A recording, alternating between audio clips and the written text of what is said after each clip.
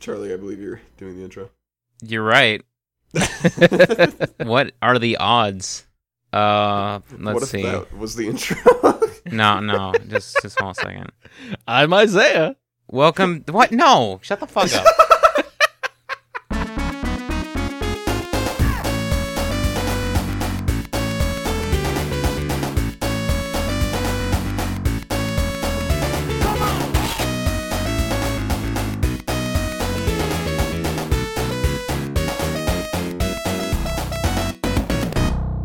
Welcome to the No Air Dash Zone. Oh, nice. Welcome to the actually 4 air dashes zone. Welcome to the I can't believe it's not Magneto zone. Luckily, you can't do them diagonally. Welcome to the Sonic can jump higher than anyone else in the game zone. Welcome to Tails is a little bitch. Sonic can actually jump in air quotes, 9 times in this game. Yeah, Sonic's great, but we'll have to talk about him later on the Sonic podcast that we are currently doing. Where my name is Steven. I'm Isaiah. And I'm Charlie. I just did that terrible intro. No, it was alright. It's better than the one I always do where I'm just like, welcome to the No Spin Dash Zone, and then I don't know. But we're playing Sonic Boom, Shattered Crystal, the good one that came out that one year. This is just another Dimps game. It makes me so happy. It's not Oh, my Dimps, snap. but- It's Dimps. Yeah, it's made by Monkey. yeah, Sarazuna. Is that right? No, it's Sanzaru? Sanzara, that sounds alright. It's got a monkey on it. It's got a minus plus eyes.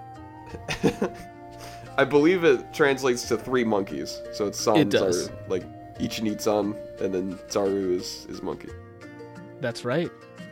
But not Dimps, but it might as well have been made by Dimps. Did the Dimps people become Sanzaru?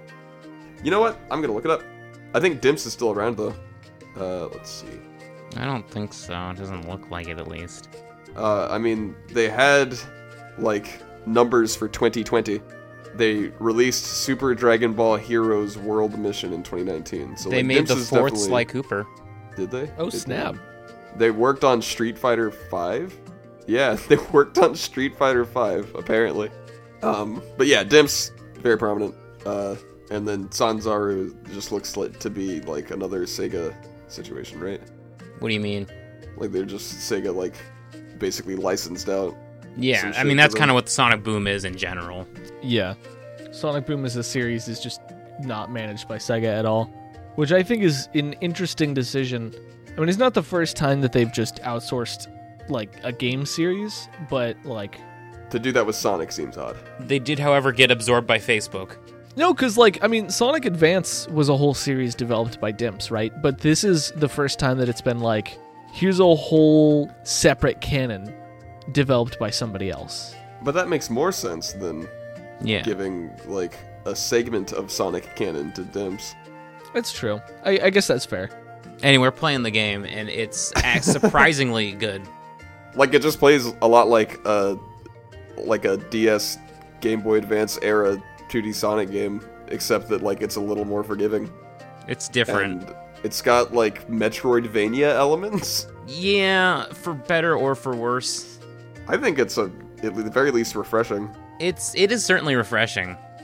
It feels like it's the first handheld Sonic game I've enjoyed in a while. I would say this game doesn't feel like a Sonic game, but unlike in Sonic Boom Rise of Lyric, that's not a bad thing. Yeah. I mean, honestly, if Sonic Boom Rise of Lyric had been as Sonic as possible and still a shitty game, wouldn't you have liked it less? I don't know. Honestly, I do not know the answer to that question. But you're the one who just likes Sonic games no matter how bad they are, as opposed to non-Sonic games no matter how bad they are, right? That sounds like me, yeah. Because we had the Sonic 2 for the Game Gear situation. Where it's look, it's a shit tier game, but at least it's actually Sonic, unlike Labyrinth, which is just some kind of That's right, yeah. fart nightmare. I remember that discourse in season 1 of our show. I personally like bad but different as opposed to bad and samey. I guess I prefer bad but spiritually consistent. Spiritually consistent. That's how I would phrase it, yeah.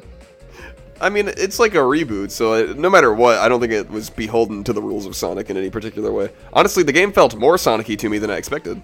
I definitely think it felt more Sonic-y than Lies of Lyric, Jesus. Than Rise of Lyric. Rise of Lyric feels super Sonic-y. Ba-dum-dum. All right, Steven, say some things about the game. All right, well, the thing we're going to open with is, so this game, the first cutscene that you start up whenever you make a new file, it involves Amy getting kidnapped, which is incredibly unfortunate, and I've got a lot of things to say about that. But By before we Lyric, get to by the that- way, who Sonic does not know, but he is not a statue, so it's really weird continuity. Yeah, I don't Yeah. think this game is directly related to Rise of Lyric. Yeah, just like how the Rise of Lyric is basically not related to the TV show. Well, except that those events could happen one after the other. They just don't need to. Whereas these two games, Rise of Lyric and Shattered Crystal, need to have not happened for the other one to make sense. Yeah, they are mutually exclusive in terms of canon. Yeah, whereas like the show could follow either of these games, I think. I just wanted a Sonic Boom cinematic universe.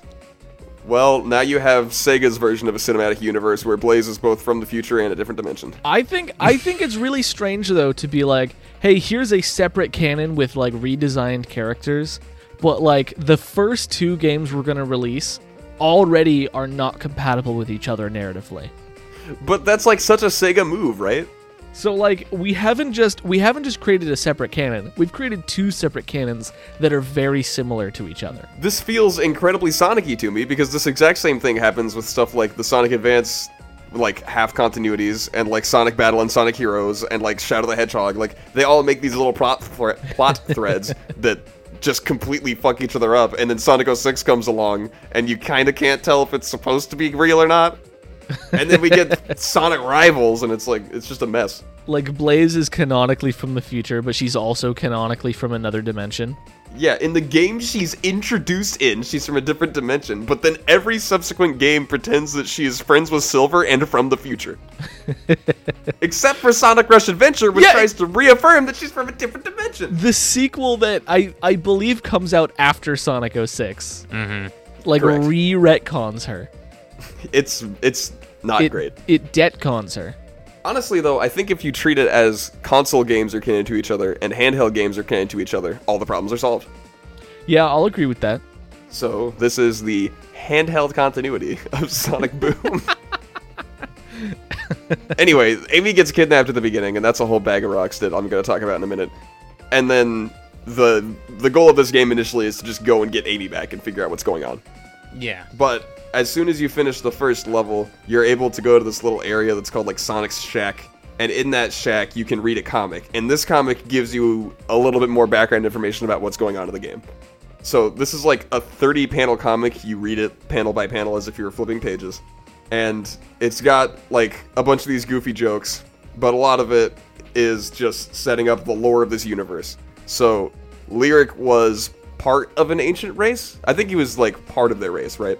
Part of Yeah. an ancient race, or at least part of some kind of ancient council. Yeah, like an ancient society of some sort. Yeah. And this group of individuals has access to these powerful crystals, the MacGuffin or whatever you want to call it. And Lyric wants that, so they like seal him away basically, and then they break apart their crystal. They shatter it, if you will. And then in order to like slow him down, because they know he's so powerful that he'll get out of their spells or whatever eventually, they move it across the whole like planet so that it's more difficult to collect the shattered crystal. And then we smash cut to the present day. Or do they show you the Shadow thing first? Yeah. Okay, so we see that like Shadow tried to go and interact with Lyric because Shadow is all about justice and the way of the night or whatever.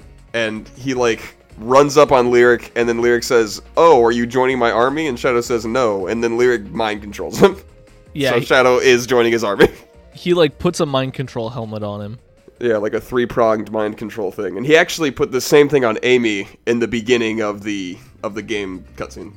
And then you see that, like, actually, I don't remember exactly the progress of events after that. You just basically see Sonic and his friends hanging out for a little while. I think they save Styx. That's what happens. They save Styx from, like, a robot. And this is the first time we see Styx in the game if you only play the first level. And Styx is like this badger lady that has a boomerang and wears like ripped up cloth instead of the clothes that Amy has. Yeah. And I mean everyone else is naked, so it's a really weird juxtaposition. What's the wild kid from Wild Thornberrys? Darwin? No, I'm pretty sure Darwin's the primate. Oh, You're Or talking monkey. about the child. Larry? Like the feral child, like he's like Gal from Final Fantasy VI. No, I know, but like I don't remember his name. Is it not Larry? Hold on a second, I have to look this up. I have a clear image in my head of who you're talking about, despite Donnie. absolutely hating that. Donnie, not Larry. Okay, but Yeah, like you see where I got Larry from. Yeah. I was pretty sure it started with a D, just like Darwin, but That's why I got confused. But yeah, she's I like her a lot because she's obsessed with conspiracy theories and is also just like completely backwards in her logic process. Yeah. but she's a good friend of Amy's. And that's about it. She's like these three things. She really likes Amy. She's very confused about the order of things.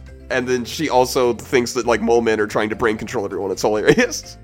It kind of feels like, often it feels like very like non sequitur random humor, but like I think after a while you learn, oh no, she's just crazy. Like that's it. This is logic that adds up to her, and it seems consistent instance to instance that she's present. Yeah.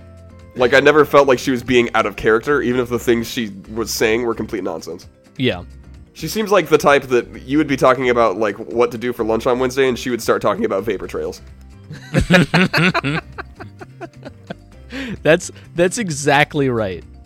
And I do think it's very funny actually that we have a conspiracy theorist character in Sonic the Hedgehog. Yeah, I like it a lot. Because this is also like, in this plot, there is literally a 1,000-year-old conspiracy of like an ancient snake man who has been like frozen in time but will unfreeze to take over the world. Yeah, and people actually genuinely conspired against him. Yeah. There is a secret organization that wears hoods and makes decisions for the betterment of society. And she's over here like, the ladybug people are going to take over the world. That sounds implausible until you consider what is actually true. Yeah, if you switch Ladybug with Echidna, then she's just Yeah. talking about the Archie comics. So it becomes reasonable a little bit. Or at the very least, it becomes hilarious. So Sonic, Knuckles, Tails, and Amy all help save Styx from a robot of lyrics that's trying to mess with her for some reason. And then Amy mentions that she wants to go and like further study these ruins that she's been looking at. And she asks Knuckles to go along with her. And Knuckles is like, sure. And then he's being super annoying. He's just asking her if they're there yet through like the course of 3 different panels. And then she tells Knuckles, hey, it'd be really important if you like stood here and kept watch on like this opening while I go in to look further. And he's like, gotcha, boss. And then Amy wanders into the ruins. And this is how the story opens. Like, Amy is in the ruins, and she gets captured by Lyric, and that's the opening cutscene that you see. I think it's great because I didn't read this comic until after I interacted with Knuckles. So the cutscene that plays when you meet Knuckles is he's like, oh, Amy told me to stand guard here, so I've been staying here. And I was like, oh yeah, that makes sense. You're guarding. I don't know what you're guarding, but like whatever. And then I read the comic and I'm like, oh no, Amy told him to stand guard because she was getting annoyed with him and wanted to like find a way to keep him busy. Yeah, and he's potentially been there for like 6 or 7 hours. Yeah. It's actually extremely funny. And this comic was produced by the Archie team, so it's actually a very professionally done comic. It looks incredibly nice. And I think we also had like a comic book style in Sonic Chronicles Dark Brotherhood, and that was alright. But this, you can clearly tell, was done by people who had decades upon decades of experience with comics. Yeah. Mm-hmm. It looks really nice. It's paced really well. It's actually written. Yeah, like the dialogue and stuff is funny, and the characters come through well, even in this short. If you tried to put this onto like an issue, it would only be like 10 pages long, I think was what they said. I think it's at 2 pages. 4 pages. It was 4 pages. Oh, 4 pages, yeah. But it's like 30 separate strips, and each strip contains like one fully fleshed out idea, so it actually is paced very quickly. Yeah. And I think it does a great job of introducing you to the game. So it's very unfortunate that it's handled in this way that makes it unlikely that most people will ever read this comic. Yeah. Because it's the third thing you can look at in a list of 3 things. One of which is the cutscenes you've already watched. The second is the music you've already listened to. Which I have to say is a little underwhelming. I liked the music better than a lot of the games we've been playing recently. All right. I mean, maybe it's better than the Olympic Games. Yeah, exactly. And then the third is, and by the way, this menu doesn't have text explaining these 3 things. It just has icons. It does. It tells you up front the things you can do here are listen to music, watch movies, or read a comic. I don't know. It literally has text. But I missed it, I guess. And so presumably so will many other players. I don't think it's... I don't know. I don't know how to, figure out what makes a player that will read this comic and what makes a player that won't. Because to me, it's just, when I play a game, I want to see everything it has to offer, even down to the options menu, you know? Well, and I think, to a certain extent, they're sort of, honing in on their target demographic, because this game is very largely about exploration. Yeah. At the very least, that's a core component to the game, which you don't necessarily need to do, but you need to do it at least a little bit because of some progress gates. So you need to explore to find this comic within the menus. I would hesitate to call it exploring. You need to hit the A button on one node on the map and then click the most interesting thing in that menu as opposed to immediately leaving that menu. But okay, so in a list of 3 things where the first 2 don't interest me, I'm already skimming by the time I get to the third thing. So it doesn't necessarily... That's you don't even have ADHD. That's such a short attention span. You're like, don't care. I'm already not reading the third one. Don't care, and I probably won't care, so I'm going to stop right now. That's so dismissive. Do you think any of that has to do with the fact that you thought you weren't going to like this game going in? I definitely thought I would not like this game going in. I think that probably plays a factor. I just knew I would like it more than the last game. And that it wouldn't crash my console. Did you go to Sonic's Shack, Charlie? I did when you told me to. I just figured it was just going to be a bunch of stuff that I'd already seen, so I was just going to, skip it. So you were, one step ahead of Isaiah. You didn't even go to the Shack. The first 2 things are things you've already seen. Yeah, but you read all 3. You go into a room and you're like, what's in the room? You don't look at wall 1. Oh, it's a blank wall. Wall 2. Oh, it's a blank wall. Better about face without looking at the third wall and just bail. Imagine if you played Zelda dungeons like that. I guess, it's funky to me that you go, okay, we've got the opening cutscene, and then the first level, and then a shack where you have 2 things you've seen before, and then one thing that is a prequel to the opening cutscene. It's it feels buried in a menu, and it's a small menu, but you do have to navigate through the stage selection process, then go to Sonic Shack, and you have to care enough to read the whole paragraph describing what Sonic Shack is. The whole paragraph? It's a sentence. Yeah, but it's on a DS, so it takes 4 different lines. You so clearly did not give 2 shits about the Shack before you even went to it. Yeah, that's true. So if it had said concept art, unlockable characters, and a comic, you wouldn't have checked it out. We're 20 minutes in. Let's talk about the gameplay. I could talk about this comic for an hour and a half. But instead... panels. Which, by the way, I will say, the comic, I think, is an excellent characterization of Styx. Probably better than the first time you see her in the game.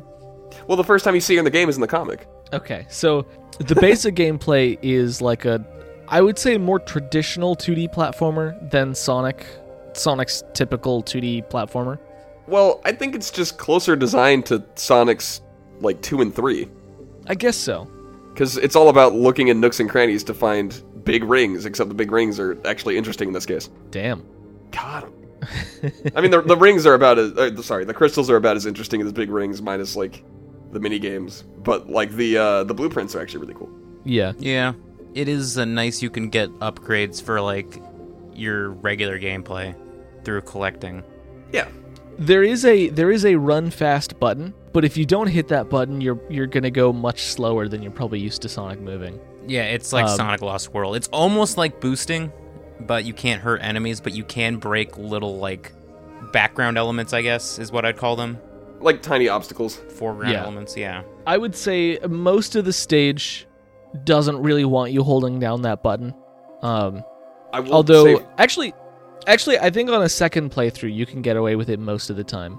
You also, as Sonic, if you spin dash and then just keep holding forward, you don't need to hold the run button. You'll constantly be running out of the spin dash.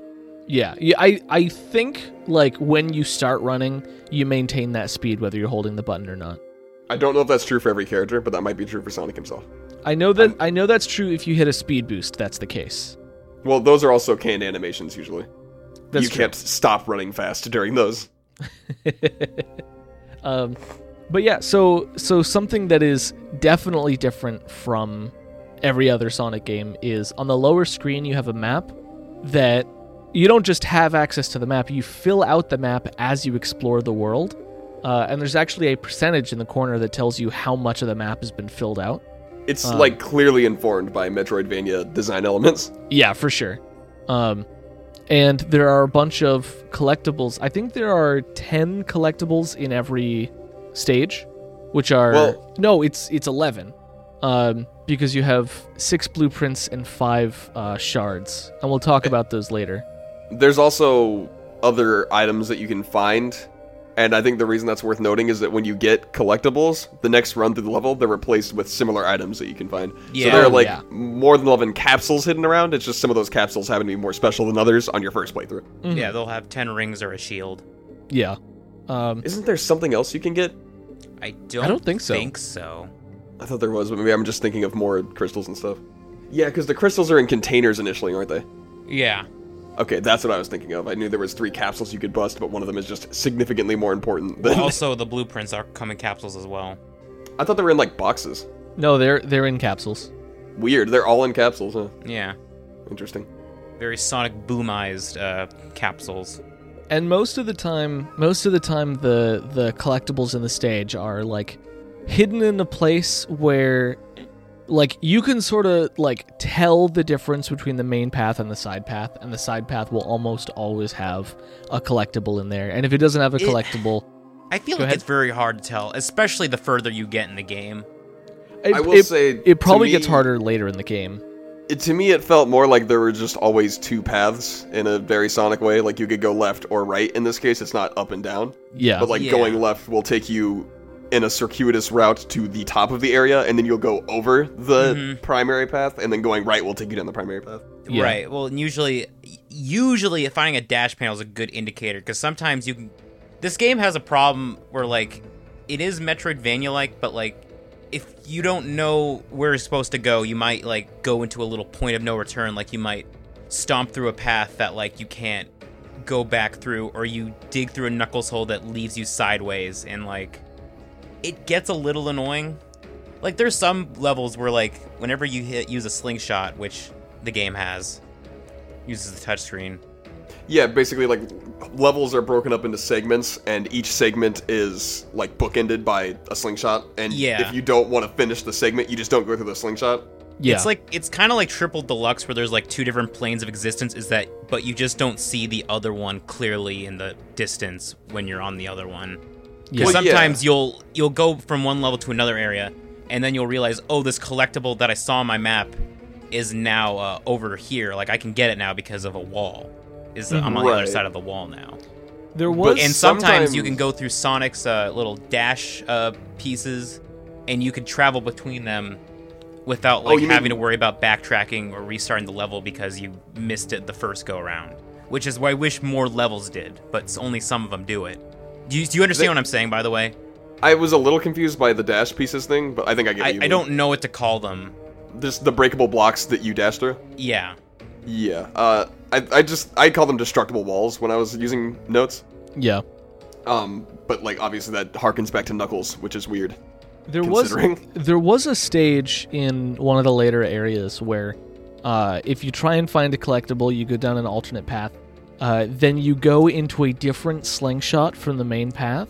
I know the level you're talking about. And then that section will slingshot you back to the previous area where you can diverge paths. And I actually, because I'm a little silly, I took that route a second time And I was like, hey, wait, I've seen that rock before. Hey, wait, I've seen that rock before. Like, you can go from A to B, and that just takes you further down the level, or you can go from A to C, and C is just a circle, and then it takes you back to A. Yeah. And you walked from A to C twice? Yes. Because I didn't realize what was happening until I was already, like, halfway through the next loop. Right. You were having a Groundhog Day situation? I was like, wait, this area doesn't have any rings in it. Oh, I got all the rings. That is funny, though. But so there's a speed up button. You can homing attack, and you can also grapple along, just grapple points. Like they're just kind of floating in the air. Yeah, it's like the same thing that's been in a lot of different 2D platformers. If you jump up and there's a grabbable point, you hit the grab button, and it will swing your character in a little arc, and then you pop off at the end, and you can go further.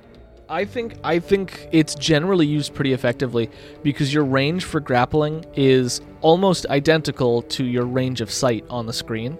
Yeah. So it'll be like you're moving at a speed at which like you see a grapple object and immediately hit the button and you're immediately grappling, and then you're right past it, and it just kind of feels good. I also really like the way that enemies are handled in this game, where many of them are just homing attack points, basically. Yeah. But some of them have these little barriers that you can only get through if you use the grapple. So you have to be paying just enough attention to deal with them, but they're still super efficient to take out. Yeah. And you're completely welcome to go straight over them if you don't want to deal with them. Yeah, I find myself jumping over them most of the time. Yeah, and I don't think that's an issue. I think that's something that, like, a lot of the earlier Sonics tried to encourage as well, by, not rewarding you super heavily for killing enemies, so the point is actually to avoid them more than anything. Yeah. I actually do have a problem. I have a problem with the homing attack in this game, because sometimes I'll be like, okay, I just gotta homing attack this dude. I just gotta, like, jump high enough, I guess, to homing attack. And by the way, you have a double jump. And it just wouldn't let me homing attack him, and then he would just, like, walk into me and hurt me. And I'd be like, he's clearly in range. Did you find yourself, like, above the enemy's head directly? Whenever this happened, I was always, like, level with the enemy in height at my peak jump. Oh, okay, yeah. The way I experienced it was that you needed to be diagonal with the enemy to do homing attacks. Okay. Which makes complete sense to me in the game's engine. Yeah. It's just like the homing attack is not this bananas do whatever you want tool that it is in like the 3D Sonic games and some of the other entries. It's a very calculated thing that you need to be using as a movement option as opposed to just like the panic button. Okay. Yeah. It is very interesting like how more precise you have to be with enemies now. Yeah, I kind of like it. You can't just like spin jump, like it has to be a homing attack. And right.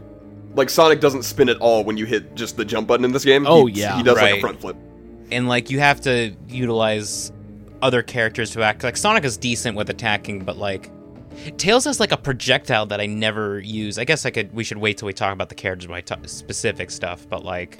But, yeah, it's worth noting they each have slightly different tools for dealing with enemies. Right, but there's also enemies that have, like, an electric shield that you have to press A to get rid of. Mm-hmm. Yeah, and... The ones that you have to use the zip on or whatever. Yeah, and I wish you could do it from the air, but you have to be basically at ground level to do it. I do think it'd be really cool if you could use the grapple. What is inner beam? That's what it's called. Inner beam. Yeah, if you could use the inner beam in the air to like pull enemies into you, like if Sonic did like a little spin animation and then just killed them like that. Yeah. Like you're talking about like enemies that aren't already like with a shield on. Yeah, like any enemy, but specifically those ones you have to use this ability on, and that ability just doesn't maintain speed as well as the homing attack does. I would like that a lot, as just like a different combat option. Because sometimes they'll put a singular enemy on a platform, and I want to just be on that platform, so like it'd be fun to, you know, homing attack to hit that enemy to land on that platform, you know? Yeah. But sometimes they have enemies in areas that I don't necessarily want to be, but they're shooting at me. So I want to get rid of them, but still be where I'm at, and that would be where this grapple beam would be super helpful, because then I can pull the enemy into me instead of having to move at all, and then continue to interact with the world the way I want to. And I think the bit is they want you to play as Tails for that, because he has a long-range move. You are 100% correct. Well, and so these stages have 5 objectives at the end, which you can actually look at your progress for at any time using the bottom screen, but that does require not looking at the map anymore, so I don't do it. Well, I mean, I feel like it's more so something you would do like while you're at a standstill anyway. Yeah.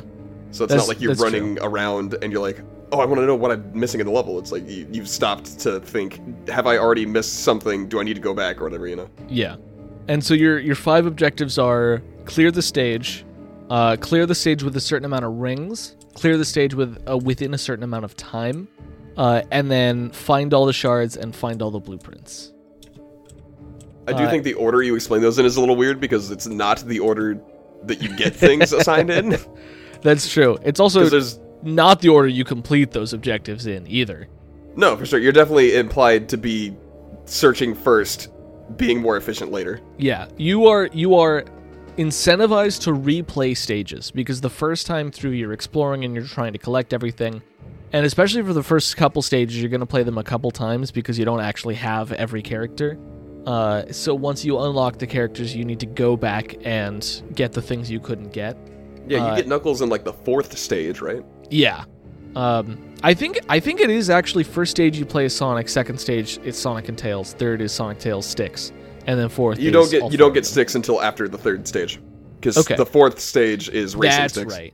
Yeah, I remember. But like So you want to explore the entire environment, and that can take as much as 15 minutes to clear a stage when you're doing full exploration.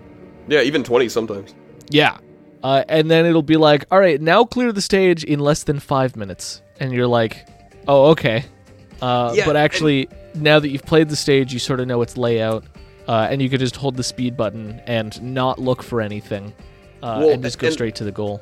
And this is what felt like maybe the most Sonic-y thing to me, or at least good Sonic-y thing to me. Yeah. Is whenever you're new to Sonic games, or even new to a particular Sonic game, you're going to end up like plodding around in levels sometimes, and it'll take more time than you want to. And in a lot of Sonic games, that feels like really aggravating because you know that you're supposed to be able to do this very quickly, but you've been wasting 10 minutes in like Marble Garden Zone or whatever, and you're just getting angrier and angrier. Yeah. Whereas in this game, it feels like the game is telling you, hey, take your time, don't worry about it. And I personally didn't worry about it. I was like, oh, this is very fun to like poke around in each corner and see what kind of like crap is up here. And then by the time I got to the end, I had learned all of the mechanics that stage was built around, and then I was able to do it very quickly the second time I went through, you know? I stressed out at first because I was like, I'm not going to make time. And then like I looked at the time I spent, I was like, I was never going to make time.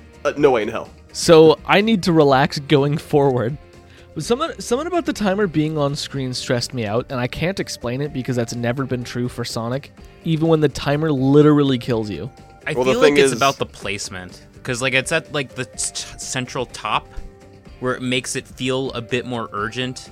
Yeah, it's kind of like how in the in like the timed levels in Sonic Adventure 2, it would be in like the bottom right and like flashing in warm colors.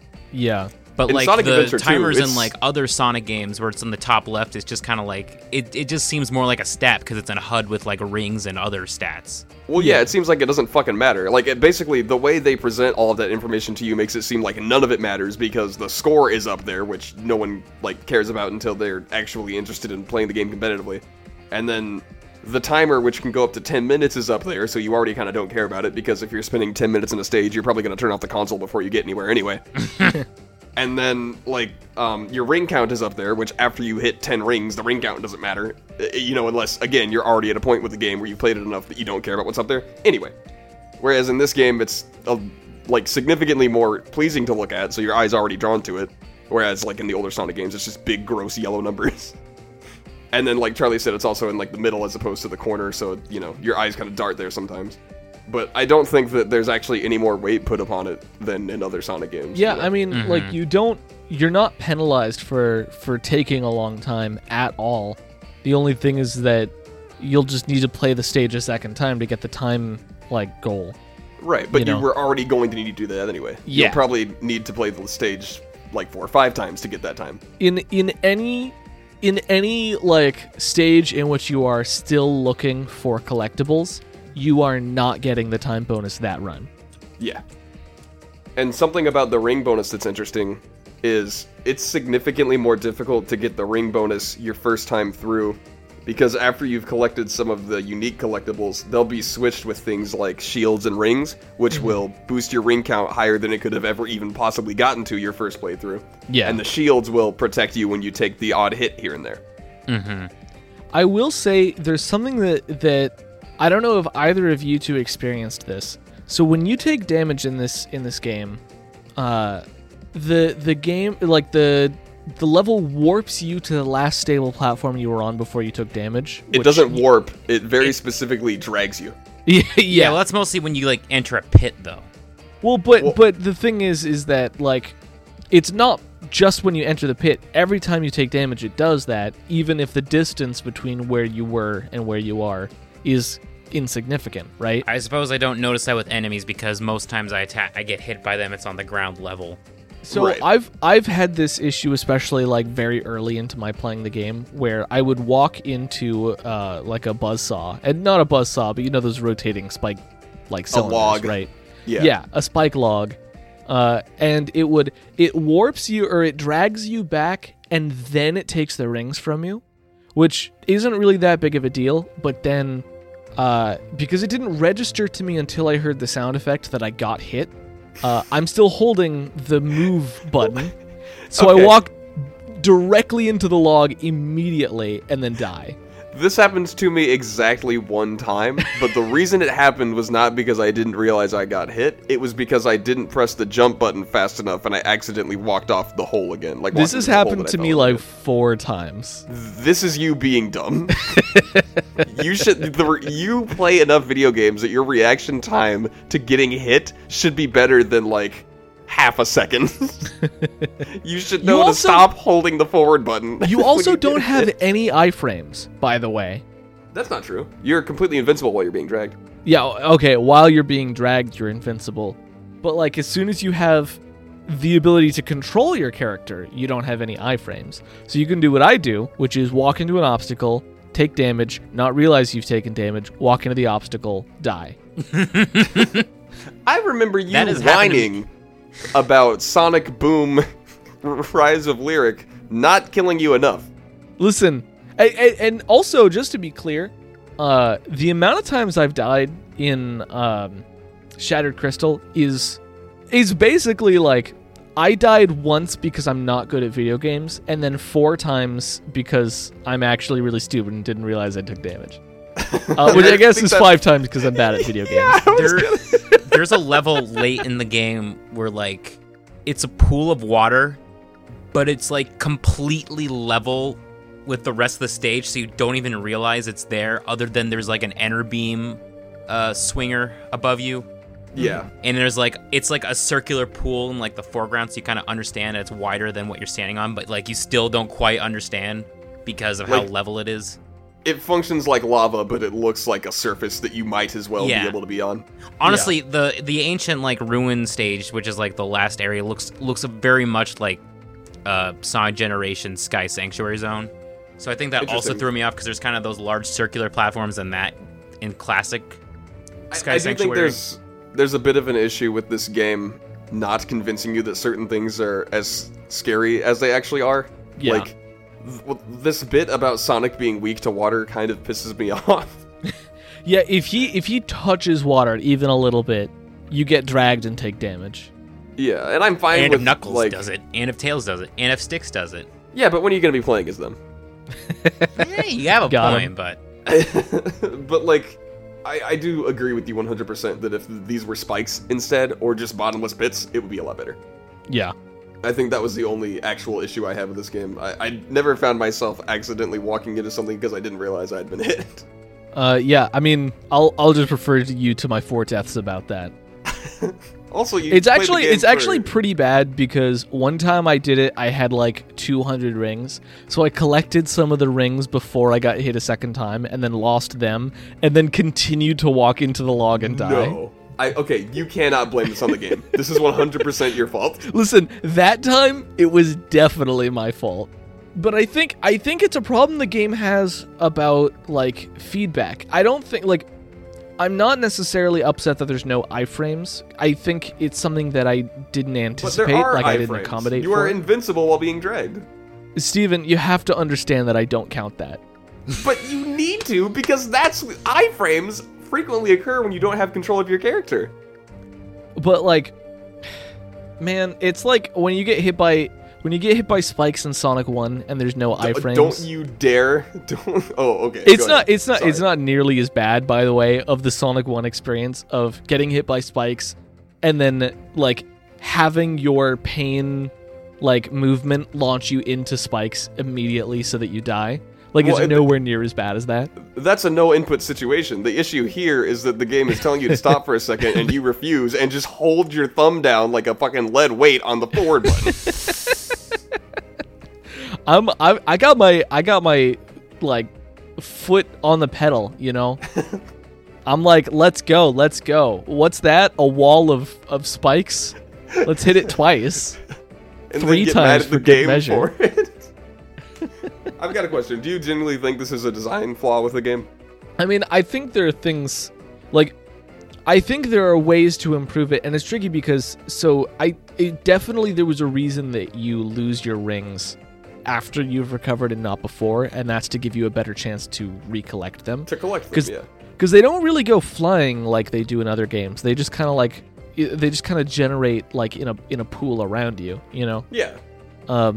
And so, like, if you fall into a pit and then it warps you back, you don't want to warp with no rings, you know? So they wait until you're back before they make you lose the rings.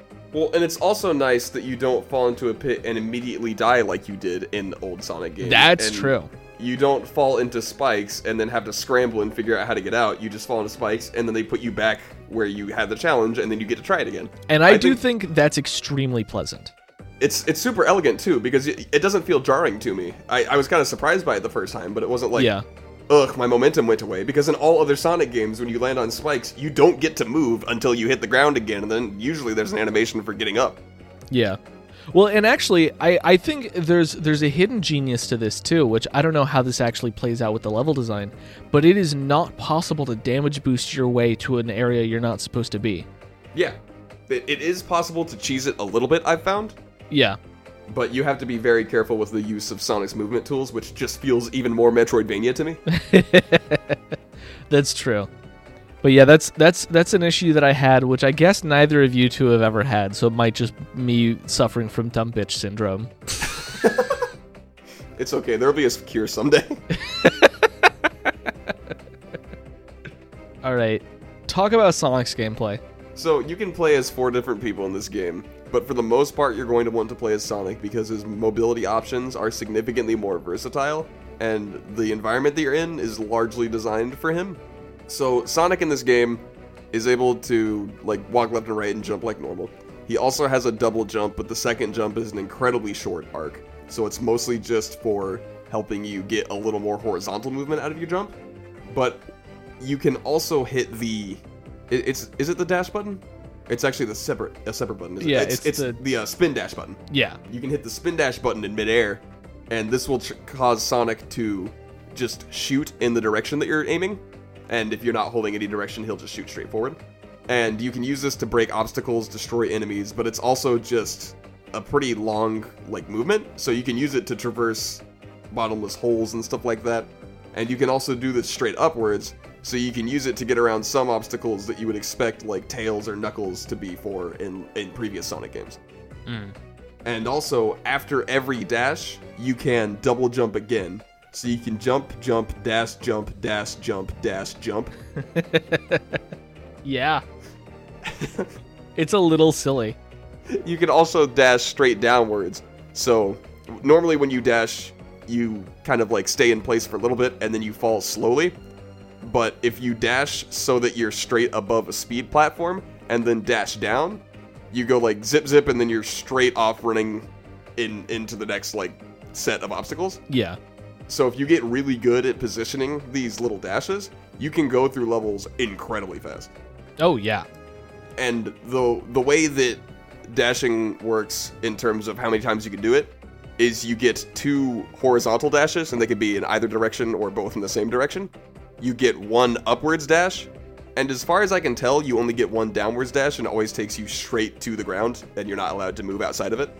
So if you manipulate this properly, you can get Sonic pretty high in the air. I've had more than one upwards dash, but it's always like after a certain amount of like hang time, I get my dash back. Are you sure you aren't thinking of when you homing attack an enemy or hit a spring? No, I've done like a dash up and then a dash forward, and then I've fallen for a spell, and then I could dash up again. I am inclined not to believe you because I tested this quite extensively. Okay. I mean, I could just be full of it. Like, that's always something that I'm capable of being. If you have a level that you did this in, I would love to try and test it. I don't have a specific level. I want to say it was in the second area. Actually, if it was in the second area, then there's only one level it could have been, because that area only has one level. Yeah, it's just like the scrap yard? Is that? No, Yeah. That's the name of the level, right? The name of the, rather, area that you're in? Is it the name of the area and the level? I don't know. I don't read the names of the levels anymore. It's the one where you get Knuckles, right? Yeah. Yeah. Anywho, like, Sonic has a lot more air mobility than he normally does. And then, in addition to those things, you can still homing attack. And everyone can homing attack in this game. It's just jump and then jump again. And what I like about the double jump is that if your homing attack does whiff, you don't just plummet, you get a little double jump, so you can kind of, like, double back if you'd like to. Yeah. Or try and position yourself such that you can get a homing attack in, because you can homing attack after double jumping. And other than that, you know, everyone can dash like we've already mentioned, and Sonic can do a spin dash still. And I didn't find myself using it very frequently, but it is helpful because it's like an incredibly fast way to attack and keep your momentum and not have to get vertical. Mm-hmm. Yeah, I was going to say, I think I pretty much only ever spin dashed by accident when I meant to run. But there have been times that I, like, hit the run button, and I was like, I'm going to do what I do in other Sonic games where you hit a button to go fast, which is, it's a boost, and you just get to knock into enemies and damage them, and then I took damage. And I was like, that's on me. I do feel like if we were playing this game to try and get the best times, we would more likely start using a spin dash more often. Yeah, I think that's probably true. I think we were all more focused on exploration. The spin dash isn't really an exploration tool, so we didn't give it as much use. Yeah. It can be used offensively, though. Yeah, for sure. It's very important for, like, maintaining speed and offense. But I think that about covers it for Sonic. Oh, the dash can be used to break through blocks as well, and it needs to be used sometimes. That's its main function. It's very. This game is very similar to the other Sonic Boom, where there's like character-specific things that are usually the color of the character. Yeah. I would disagree with Sonic's dash's main function being breaking the blocks. Right. It's like I think it's turned into like the game, especially in the tutorial level, it like certainly promotes it as a mobility tool. But like I'm just saying that like it's a function. It has like a specific. It does something specific that like you could not use like with Sonic's, another character. Yeah, it's Sonic's key feature that's unique. Yeah. I just like it more than something like, you know, Amy's ability to triple jump being mostly relegated to, oh, there are these giant pink things that she can climb up to. I think this is a significantly better version. I mean, of a triple the ones jump. in Lies of Relic were really dumb. These ones are much better. Yeah. I just want to say that like I'm going to use your favorite term, exploitability by design. Yeah. I love going through sections of the game without touching the ground where I can dash, enter beam, homing attack. Yeah, and it like, feels almost like sometimes Jet there's like Set a or string something. of 2 enter beams, but you can, if you time your jumping right, you can just skip one of them. Yeah, you can like dash right, dash up, and completely skip an inner beam. There are tons of sections in the game where like the game wants you to like use an enter beam or like do some complex like homing attacks or whatever.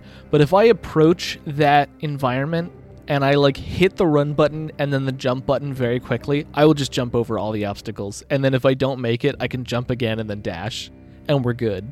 Yeah, and I feel like that is exploitability by design in this case, because they very clearly have an understanding of exactly the spaces they want you to be able to traverse at any given moment. Because they will place enemies that you can't avoid and inner beams that you need to use. So they clearly know, you know, the extent of what you're able to do.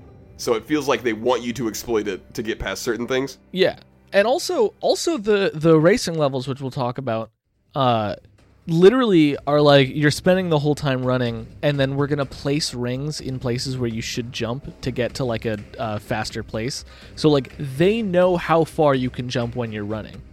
Yeah, they know your exact jump arc. And I feel like there are also, you know, actually, go ahead and talk about the the races, and then I'll say this little bit that I have about them. Well, I should talk about the other characters first, I assume, correct? Oh, Before we yeah, talk I'm about the sorry, I racing? forgot that's how we organize. Yeah. I just was so excited to talk about the race. Yeah, go ahead. All right. So we've got Tails, and Tails kind of functions the same as in Rise of Lyric, where his fly ability is more of a glide, and you use that on wind turbines. Though on horizontal ones, you can basically keep jumping infinitely as long as you're above the turbine. You actually don't even have to Tails jump. column. It just stops your descent. Well, yeah, but you can ascend as well. Yeah, you can like because Tails ascend. You can jump. keep ascending on top of it though. Okay. And yeah. it's very important because like sometimes they don't give you as much.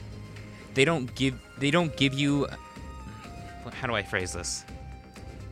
Sometimes you'll misjudge the gap because of how like fast Tails descends without the turbine, that you want to keep jumping like to the last moment as you can so that you can land on the next platform, because sometimes you have to sometimes you might not make the jump if you're not careful. If that Yeah, makes for sense. example, the first turbine that you can actually interact with, I think it's like in the first level, and you have to go back after you unlock Tails. There's a ledge that you can get to on the right side of it, and you have to turn left from the beginning of the stage to go and find it, because it's like a little secret.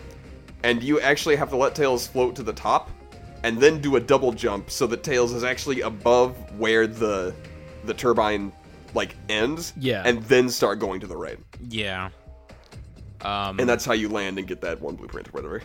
He also has like I mentioned this before. He has like a bomb projectile move, but I've rarely used that, if at all, because it It's like a doesn't seem very sticky bomb. precise.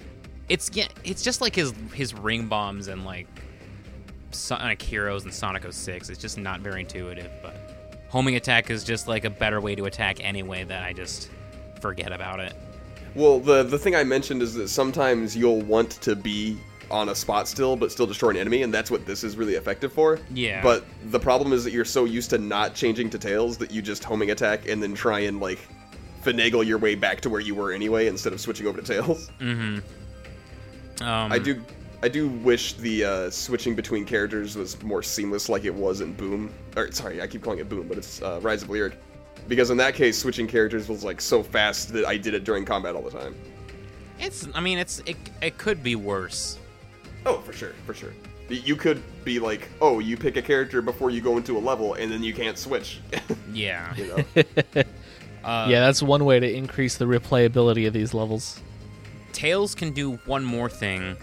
I don't know if it's every level, almost every level, there's like a water tank that'll have like a tail symbol near, and you can like once again unleash the Sea Fox. I don't know if they actually call it the Sea Fox, but like Yeah. it's a clearly Tails inspired. themed submarine, so it might as well be. It does actually have like fox tails propelling it this time, as opposed Yeah. to like a mechanical something or other. And that just initiates a little mini game where like you destroy mines to get a blueprint, and I think it's only blueprints. I don't think you ever get crystal shards in them because I haven't encountered that. Yeah, that wasn't my experience either. But you navigate a maze to find it. You destroy mines, destroy blocks. You want to be careful not to bump into walls or get caught in the blast of the mines. Otherwise, you'll lose time. And if Yeah, you like do fuel, lose basically. time, your submarine will explode and you will take damage unless you have a barrier. But the barrier will still... I mean, you're still taking damage regardless. It's enough of a penalty that there's a little bit of pressure, but it's not Yeah. so bad that if you do end up running out of time, you feel like dumb or anything. you know? Yeah. Yeah. But... And most of them seem pretty generous. Yeah, you collect the item, you get to the exit, and you can tap the bottom screen to get a little radar. Yeah, it's like a sonar type thing almost. It's really neat. It's a neat little thing, but that's basically all Tails can do. Styx, she just throws her boomerang. It's just like you navigate it to hit switches that deactivate these spinning spiked pillars. You do have to. There's a difference between just storing it and navigating, though, because that is when you hold the button down. Yeah, that's true. If you don't, it's just straight. But like, you'll And that's have to actually- navigate a lot, especially, and you might even use it to hit some enemies because there's some enemies that cling to the ceiling that you can't Yeah, really Sonic hit with a has a homing hard attack. time. Yeah, Yeah. I actually think Styx is the only one who can damage those enemies, I think. Unless you can use Tails' No. projectile. You can upwards dash into them with Sonic because the dash Okay. deals damage, but Yeah, it's just Never a less used safe Sonic option. form, though. I was going to say, you can't homing attack them. I know that. No. Yeah. Can Tails throw explosives directly upwards? I'm pretty sure he can only do it horizontally, but I guess I never really tried. Yeah, I think you're right, but I also never tried. Yeah, that's really all Styx does. Knuckles, he digs at certain points. He's basically like Drill in Sonic Colors, where you can speed up a little and you have a time limit. Although I've never run out of time, so I don't know what happens. I should also mention that Styx Boomerang is also on a time limit. What happens is exactly the same as whenever you take damage anywhere else, where you just get dragged back to where you were and then lose rings. It makes sense. It makes sense to them to do that instead of just like an insta kill. Yeah. Yeah. But he does that to get to different areas, and sometimes he'll take him out horizontally, or it's always like on the wall or on the floor, but mostly on the floor. Yeah, and you can collect rings, and there are some bombs in there you have to avoid. I think that's it for the digging. But Knuckles also, he just has like straight up melee attacks for X button, and those are also useful for getting rid of the ceiling enemies. And that's like Sonic's spin dash button, right? What? X is Sonic's spin dash button, right? Yeah, and his dash. Okay, so like that's everyone's. But you can use it in the air though. Is the thing. Like he's just a wall muscle, which is also helpful because there are certain enemies, and I think they're usually gold plated, that take 2 hits, but Knuckles can take them down in 1 hit. Oh, thank God, that's so much better. I hate the enemies that take 2 hits in Sonic games usually. I'm glad Knuckles has that extra utility that can help take down enemies, which is what you want from like a big character. Yeah. Yeah. Although, it makes sense for Knuckles. I kind of want to just make a mention about like the character models. Knuckles looks really weird, and his spikes on his gloves are like way too large. Yeah, they're almost intersecting with each other, and it's really kind of gross. And everyone's proportions are a little different than their Boom models. No one's legs are as long as they were in their Rise of Lyric models. And they didn't really model Sonic's like extra tiny spines. Yeah, they look, and Sonic's shoes look a little different too. You can see more of the gold, and there are like less wraps on them. It seems like in general they tried to make the character designs like a little more toned down somehow. Yeah, if only for like graphical limitations, I guess. Yeah, there's not really like enough space to see the tiny spine Sonic has. Though, incidentally, the cutscenes for like a 3DS game are like much better than they were in like Generations and Lost World. Like they're still kind of visual novel style, but they're much more expressive. Well, yeah, and they aren't like, I don't know, they're animated. Yeah, you know, they're not just character images dragging across the screen. They're fully animated cutscenes. They just have a lot more canned animations. Yeah. Mm-hmm. There is a problem with the animations, which I have to mention, which is that you can't speed up the text at all, and sometimes the text will go like one letter per second for like a 2-word like message, which is it's to match up with the animations. I think yes, that is definitely true. It's frustrating though, because it'll be like Sonic will be like, "Okay, Knuckles," but it'll be like, "O K A Y," and I'm like, "Come on." I think it happens more though, not with Sonic, but with like Tails when he's trying to explain something to Sonic and Sonic doesn't care. Which is the thing I kind of liked about it at a certain point, because it felt like Tails trying to lay something out for Sonic and him just not giving 2 shits. I don't know. I mean, it makes it hard for me to give 2 shits too, which I think is not the emotional reaction you want in your cutscenes. I don't know. I actually never had a problem with it. I see where you're coming from, but the cutscenes are so short that I never got too bothered by it. It's not like the loading screens in 06 or like the loading screens in Unleashed where they genuinely break up the flow of the game. It's probably, I mean, like, I would classify this as a nitpick, but it was like it made cutscenes a chore sometimes. It was noteworthy, for sure. Yeah. So are we ready to talk about the worm tunnels? Yeah, so the worm tunnels are actually the best part of the game. Like, hands down. I don't know. Dude, Sonic's air dashes are so cool. So, worm tunnels are a section that I guess I might compare most closely to, like, Sonic Lost World.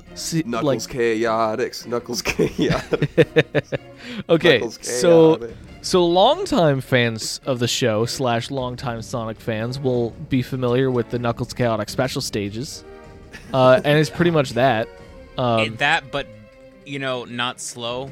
Yeah, like it's a million actually times better. it's extremely fast, and there's quick stepping. It just it reminds just me feels of like Sonic Lost World. Like It either feels like version. a phone game to me, more so than like Sonic Lost World. Yeah, it's sort of like, what if the lanes gameplay from Sonic Colors and Sonic Unleashed was like improved, I guess. And you can't like maneuver separate from the lanes. This is a situation where there are 8 spaces that you can inhabit. Yeah. And the only thing that you control is whether or not you're jumping, and there is a boost button. Yeah. And I should correct you, you can't jump, but you can use your enter beam to latch onto to rails. You're right.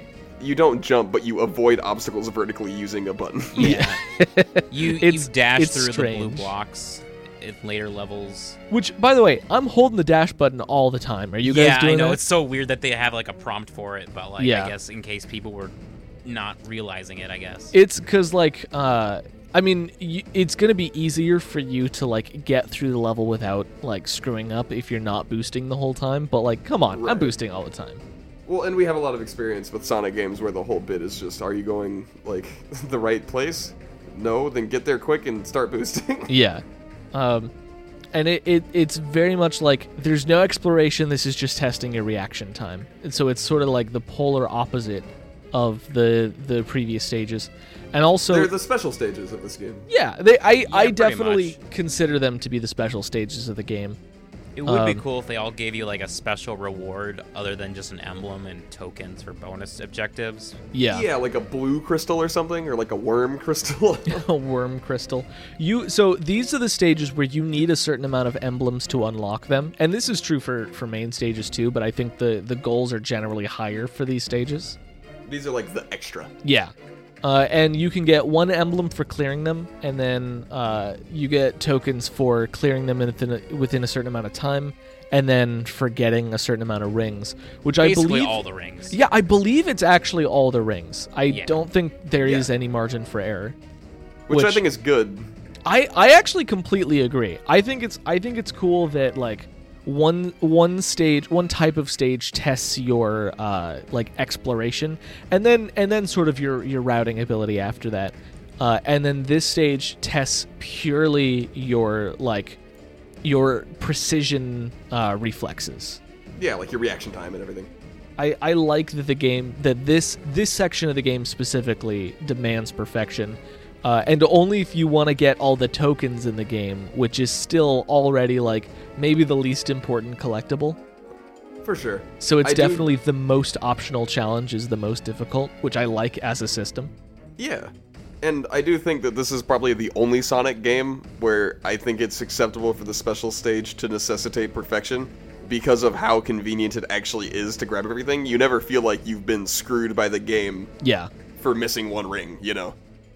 It's just like rings will appear on the screen, and then you either move towards the rings or you fail to do so, and like that's it. Yeah. And you get plenty of time to see them coming. Yeah. And I also just really like the animation of those stages. And I guess I could, if I really wanted to get all the rings, I could release the boost button. I'm not Right. going to. You could just like play the thing twice. Play it once for the speed like marker and then once for the ring marker. Yeah. And sort of the narrative context of the worm tunnels, like this section of levels, is that I guess you're underground and there are giant mechanical worms that are trying to eat you, and that's why you're going fast. But like, Yeah.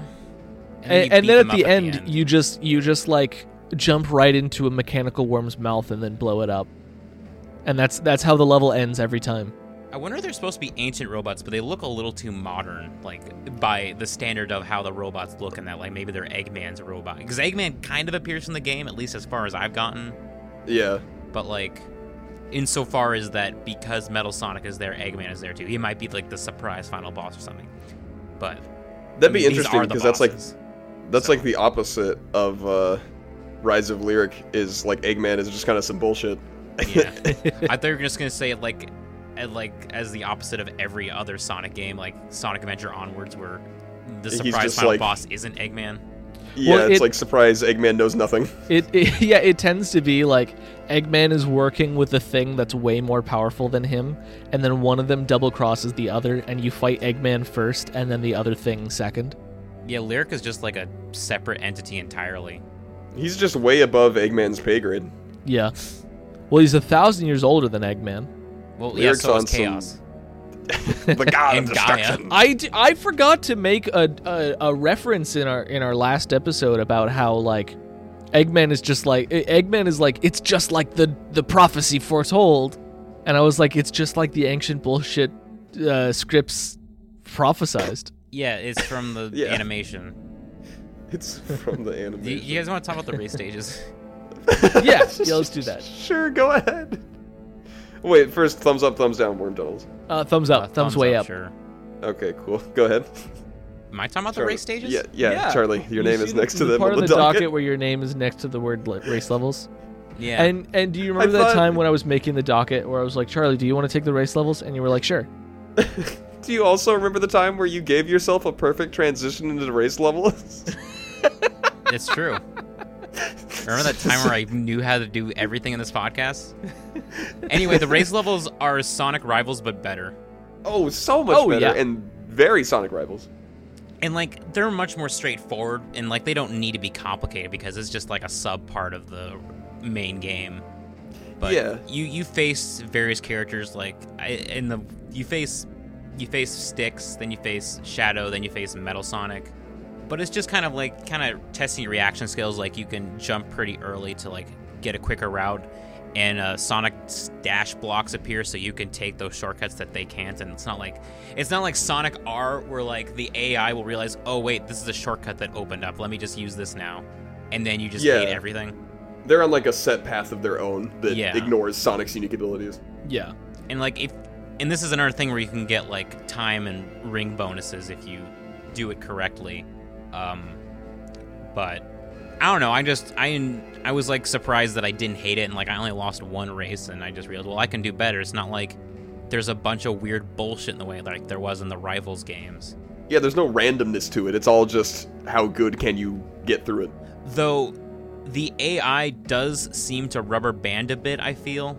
Yeah, Though definitely. I definitely noticed that. But it's like not that bad. Yeah, well, and I feel like if the AI didn't rubber band, they'd be kind of pointless because, like, this is something that I felt kind of weird about in Rivals, where they can interact with you, and you should feel rewarded for, like, leading the pack. Yeah. But like Isaiah mentioned in Rivals, there is one advantage to rubber band mechanics, which is that it makes it feel like you're always being pressured, and it's always a race, and that's a good thing in this context, because the opponent cannot interact with you physically, so they have to be interacting with you cosmetically, you know, to make it feel like they're worth being there. And I think it sort of evens out, because like if you're really good at the game that you can rush through, they're going to be faster, so it's going to feel closer. And like if you start to slow down, then that's you sort of underperforming relative to how good you are. And you gotta be your best for the entirety, you know, in order to pass the test.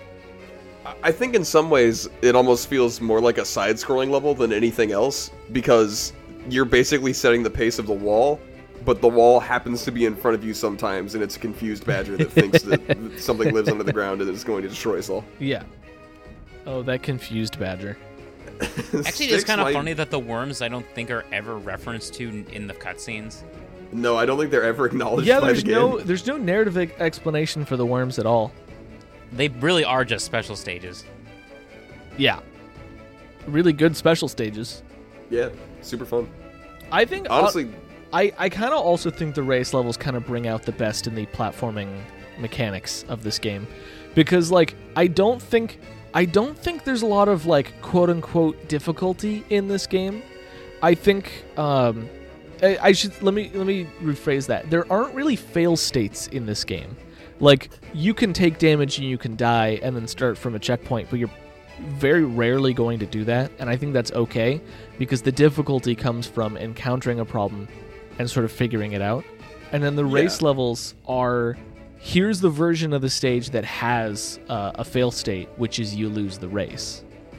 and the game in general does something I like a lot more about newer, I guess, Sonic games. The Sonic games that came out later in the cycle, where it's a lot more about performing well, and you can always like eke out a win, but that just doesn't feel good because you got a low grade, or you didn't get the red rings, or you didn't do this or that, you know.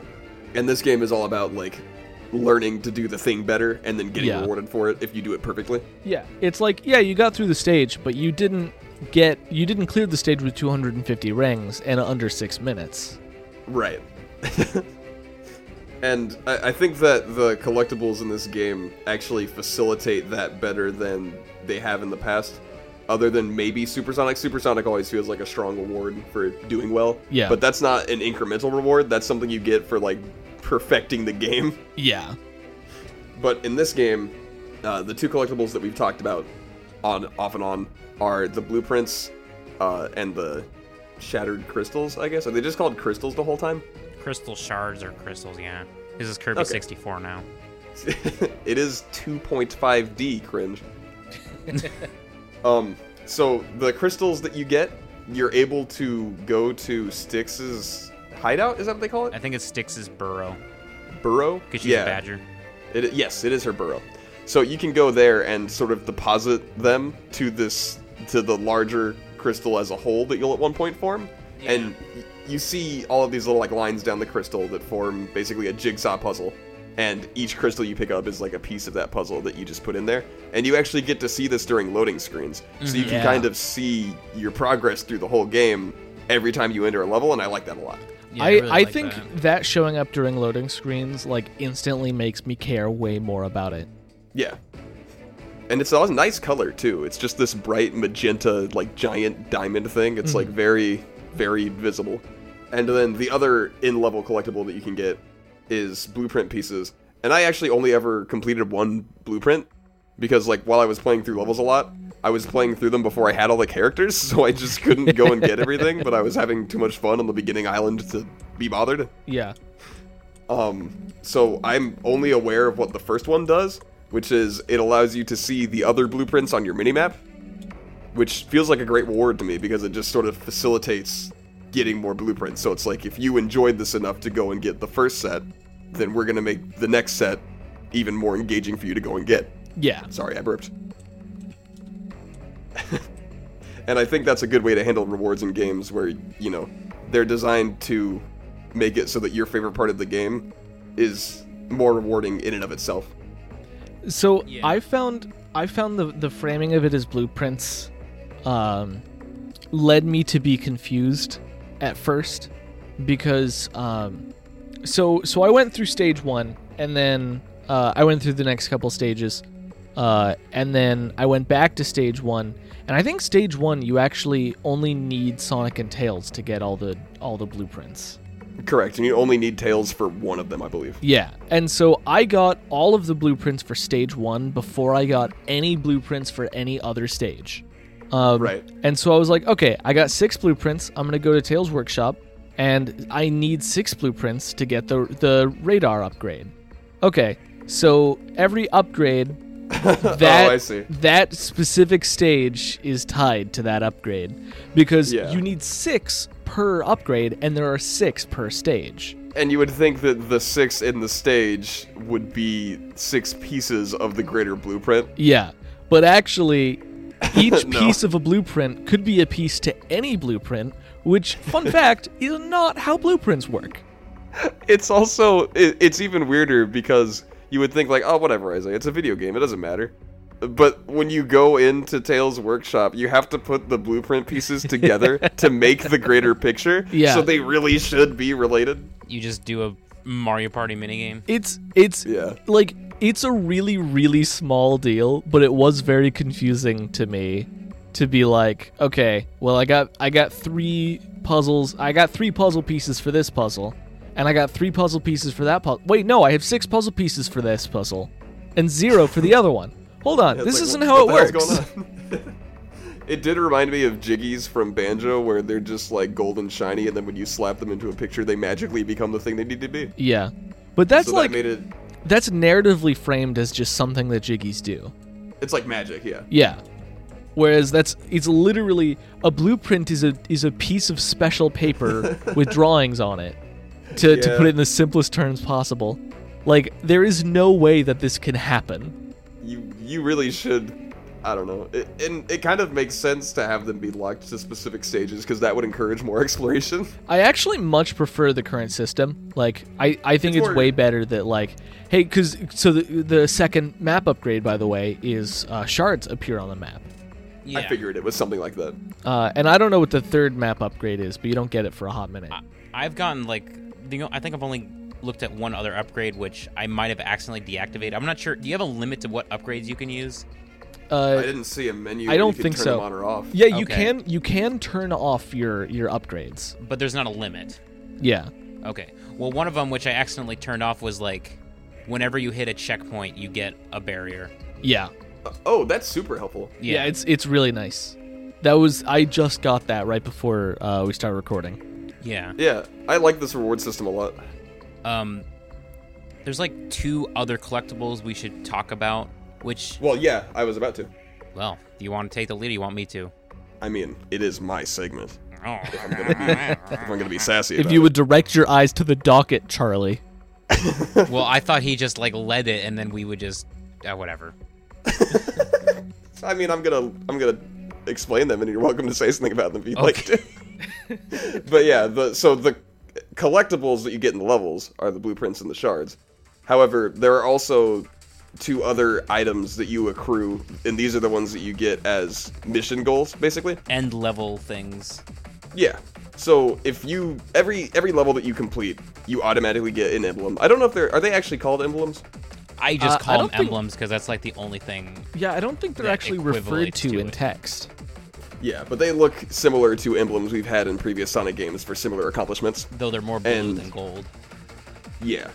Well, aren't they like red in something? I guess it's like red. They kind of just fabric. look like the ring around Sonic and like, at the beginning of Sonic 1 and Sonic 2 or whatever. Well, that's an Adventure and Adventure 2, but aren't there emblems? Well, no, but it's got like it's got like blue stars and a yellow ring with a blue outside. I don't know. Anywho, in this case, they do look blue, and they function, I believe, exclusively to get you into other levels, right? Yeah, like, you'll be gate-kept from certain levels if you don't have enough. And, you basically get it for beating the level, getting all the blueprints, and then getting all the crystal shards. So you can get 3 for regular levels, and then you get 1 each for beating... like special stages, basically. Yeah, the worms and the races. Yeah, these are essentially the exploration-based tasks. Yeah. They're like the things that are easier to get, but you need to focus a little bit more. Right. And then the alternative tasks, which are the time limit that you have to beat each stage, and the ring count that you have to finish each stage with. These get you tokens, which you can spend at Quincy. Its name is just pronounced Quincy, right? Yeah, but it's like Q-N-C.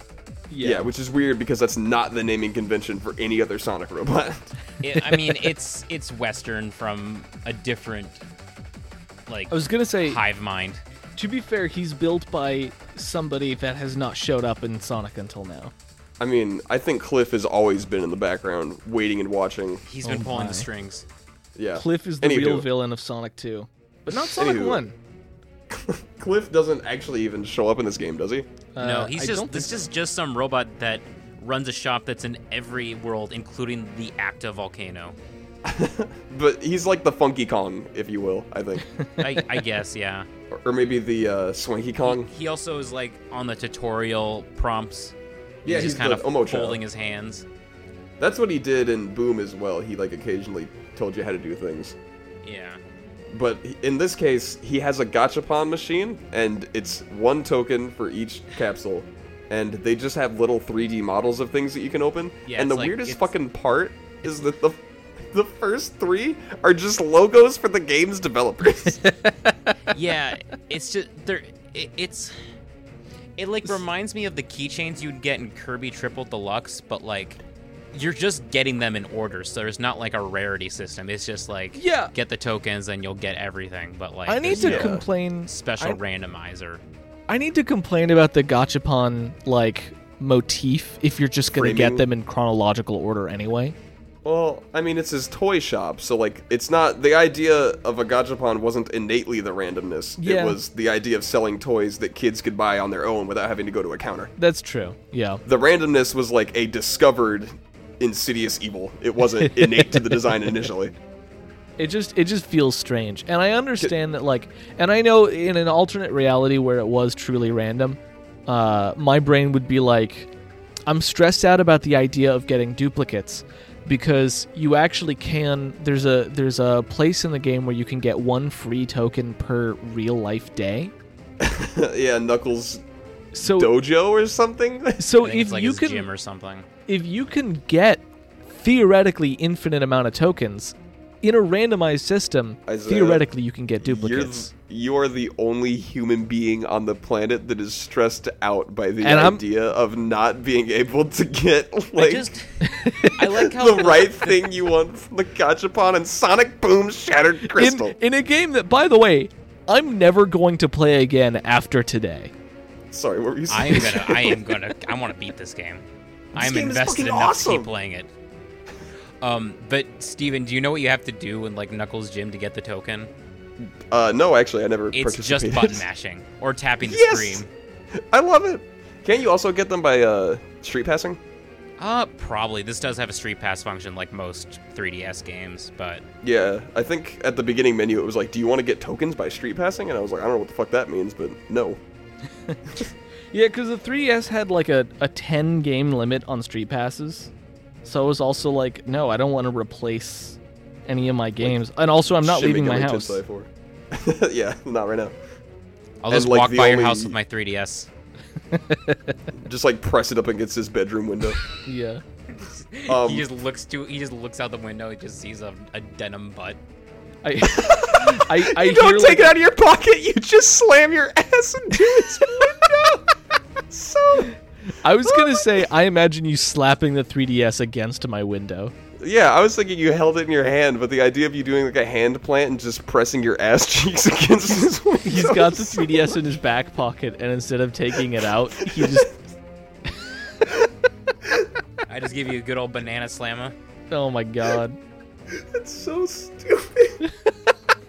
But I like the toy shop a lot because I've always enjoyed the idea of getting like a 3D element as a little reward, and you can spin it around with your control stick. It's very nice. Yeah. And It's also, it's better- on the 3DS with the 3D function, so you can like, it's Yeah, not give just like yourself a looking headache. at a model in any other.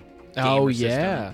You can see it in 3D. It's using yeah, I the didn't 3D do gimmick that. pretty minimally, but like at this point in the 3DS's life cycle, that's like all you really need anyway. Yeah. Yeah, it was like a joke at this point. But yeah, I think both of these rewards are significant enough that you feel like engaged, and then the in-level collectibles are engaging as well. So it's like every step along the way you're getting these little incremental like boosts basically.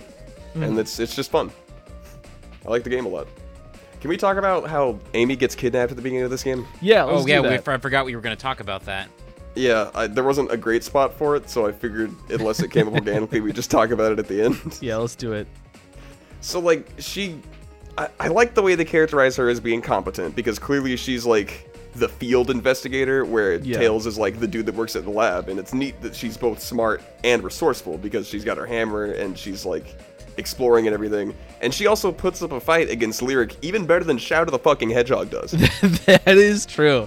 Shadow is like, what's this thing you're placing on me? And now I'm under your control. Yeah, and Amy's like, get that away from me, and she like has to like fight off a little bit, and then he sicks the goons on her, and that's when, you know, she gets mind controlled. Yeah. But also, why did they have to remove Amy so they could add another female character that was less competent? Yeah.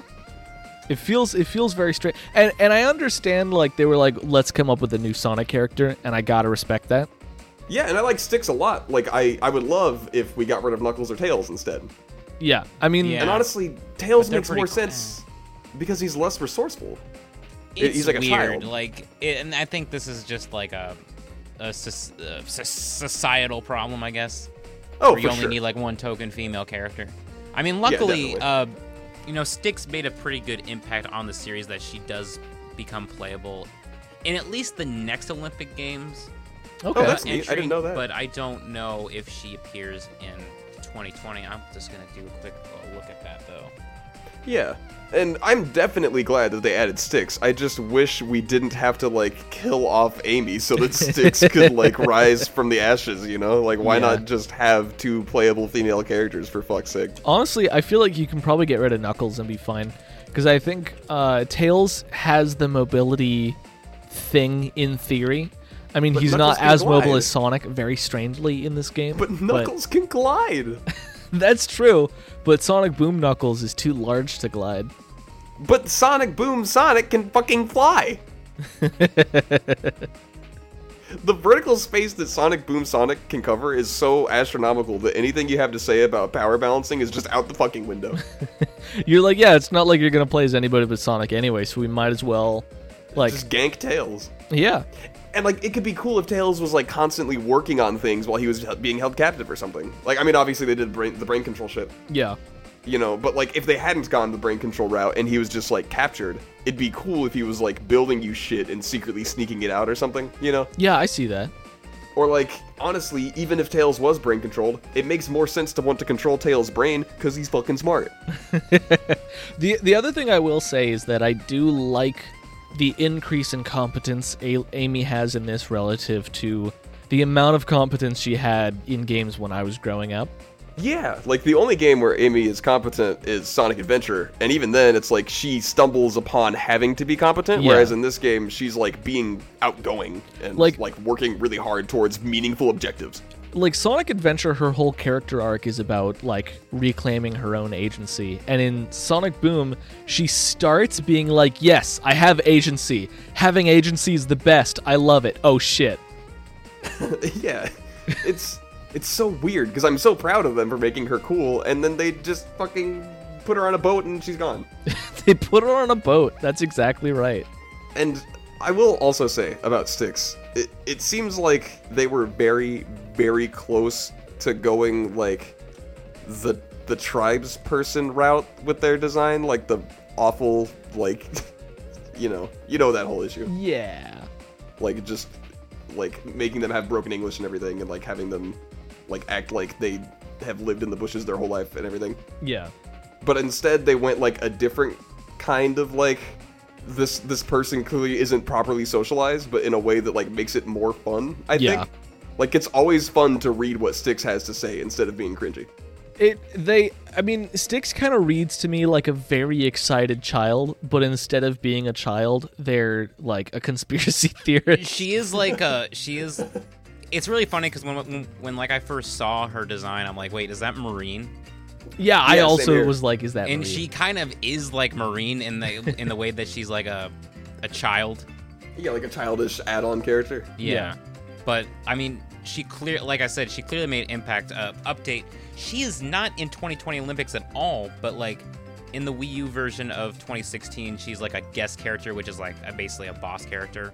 Okay. Right, like how But she- Jet and, like, King Boo were in the first Winter one. Yeah, but I guess she's like an actual playable character in the 3DS version, so there you go. Of Fire and Ice, or of the... The 3DS Olympic game.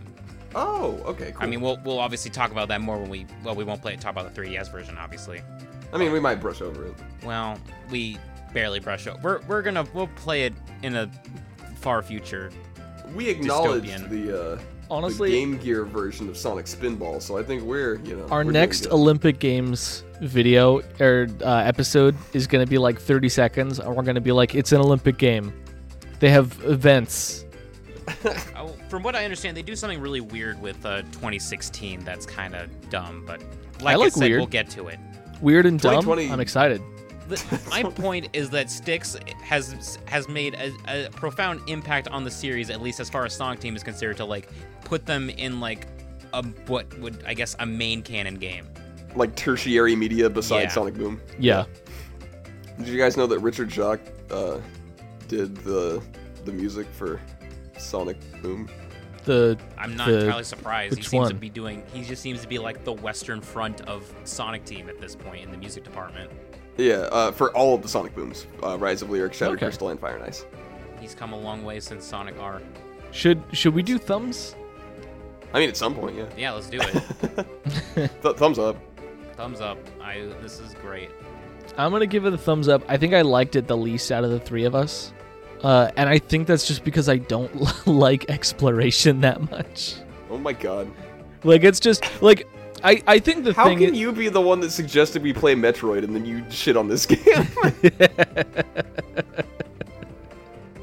I mean, mean, Metroid is obviously better than this, but I just mean, like, the idea that you're like, I don't like exploration. Also, can we do, like, a full year of games that are known for being incredibly anxiety-inducing and very focused on exploration?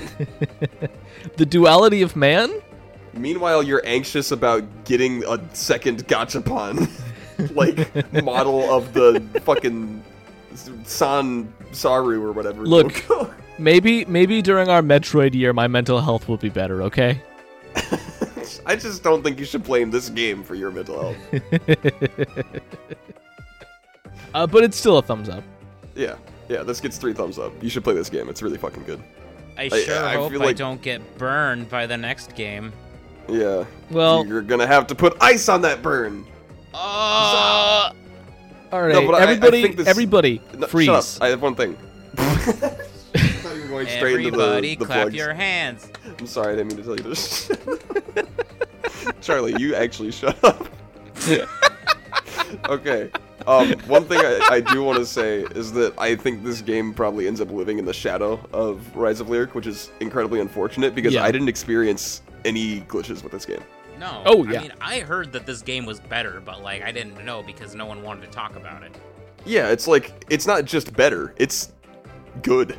Like, I mean, two for Sonic Dev Team Boom, 2. 2 Sonic Boom games come out at roughly the same time.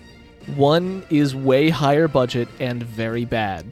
And an unmitigated disaster. And so, like, at that point, you go, well, I'm not even going to think about the second one. You know? God it forbid the sucks. third one. Which, like, I assume it's gonna be even better, right? But Like, see, now it makes sense to me that the sequel was on the 3DS. That they were like, hey, the one that people actually liked, let's make a sequel to that one. Yeah. Yeah. Did you guys know the Sonic Boom franchise was called Sonic Toon in Japan? I'm I not actually entirely did find that out last week. Who revealed this news to you? The internet. Oh. I just stumbled upon that information when I was looking up Sonic Boom stuff. I guess technically it's called Sunny Kutoon, Yeah. but, you know. The Sonic Boom series now has more games in it than the Storybook series. That's Fucking screwed Christ. up on, like, a totally new level. You know what? If the next one is as good as this one, though, it doesn't make me mad. Yeah. There you go. Because, like, Sonic and the Secret Rings is, like, hot garbage. Yeah. So you know. All right. You can find us on Twitter at NoSpin-Zone. You can find us on email. Hold on. Let me give that another take. Email us using the email nospin-zone@gmail.com. You can also find me on Twitter at Isaiah Games. That's ISIAH Games. You can find me at Charlie is Horse, where I am sometimes a horse. On Twitter. You don't go to sometimes. charlieishorse.com. I'm not gonna do it. I'll also be on a new podcast. Oh, that's right. That is being GM'd by, well, it's an actual play podcast using the Monster of the Week system. It's being GM'd by the same individual who GMs Isaiah's other podcast. And I don't know what the release date is for that. So, But I'll that say should more be about it. that should be soon. on the Forgotten Eras Feed. podcast feed, yeah. Yeah. Which is the feed that my show, Kingdom Hearts of Forgotten Era, my actual play show, is on. So get excited for that. Oh, there is an official release date. It is January 29th. Oh, okay. The first episode. Very cool. So that will be in the past when this goes up. Yeah. So go ahead and check out The Broken Foundation, wherever you get your podcasts. I play an old guy. I play a 70-year-old. Do you wanna pitch the Broken Foundation? I think he's 70. It's so it is an actual play podcast using the system Monster of the Week, and the idea behind it is that it's based around the SCP Foundation and that whole universe, except in this continuity that our fiction takes place in, we're focusing on the UIU, and the SCP has like failed at its job, and a lot of anomalies are now occurring in like open air basically, and the US government is focusing more on trying to deal with that, and we're the goobers that they send out to deal with it. Isn't it set in like the 1940s as well? 20s, yes. 1920s, yeah. Yeah. And I happen to play an incredibly old man It who has been working with the UIU for a while. it sounds really interesting. I can't wait to listen to it on January 29th. 9th. It's every Friday. I think it's every Friday. It might be every other Friday. I'm not exactly sure what the release situation is. But all right. This upcoming Friday. Or rather, this previous Friday, because this will be coming out later. All right. So without further ado, spin you later? Yeah, block by. A lot of tongue now, a lot of tail later. Good nights. Are we gonna be your Mario Party outro? Are we gonna continue doing this when we do Mario Party? Wow, it's just gonna be the outro. No, it's gonna be your superstar.